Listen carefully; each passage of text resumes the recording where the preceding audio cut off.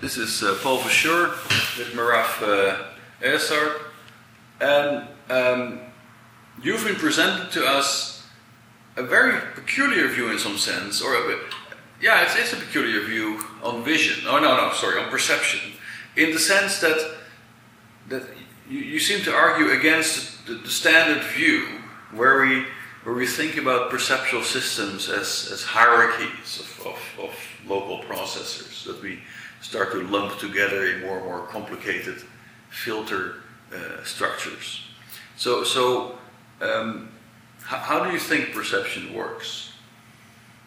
So I'm not against the hierarchy of processing at all. I think there's a large consensus about, at least statistically, that there is such a hierarchy. And of course, at the level of the sensory organ, it's very local, and I mean, all the evidence, both at the level of single units and at the level of systems level or imaging studies, I don't argue against the hierarchical nature of processing.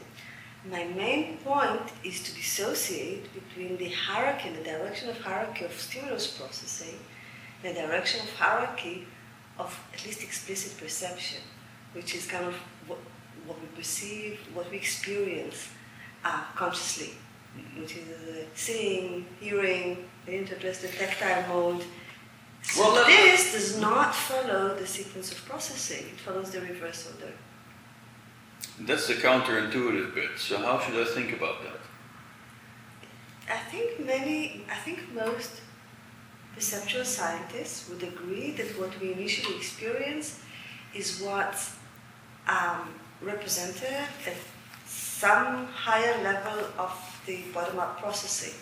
So like I see houses and I don't see fine texture details. It kind of maps to higher level of the hierarchy. Now the question is, there's several issues. One is, well, on the other hand, in line with that, and all these change blindness studies which argue for the global percept and rapid presentations where we are quick with detecting the gist of the scene, and everybody kind of agrees on that. It's very strong effects. On the other hand, in parallel, there was this whole line of visual search experiments which conceptually were inconsistent with this interpretation in the sense that people attributed quick, which is not very true, but effortless performance with feature detection, audible orientation, or audible along some basic feature.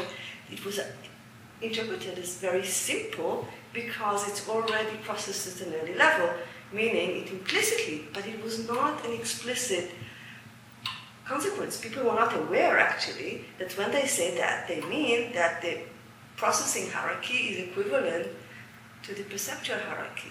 So the question, in a way, was how to integrate these seemingly contradicting lines of thought that characterized the overall assumption, the sort of implicit assumption of how perception works in the field. Now, if we... The counterintuitive part is the other prediction, which is our immediate perception is at the category-based level, right? It's a house, it's a person.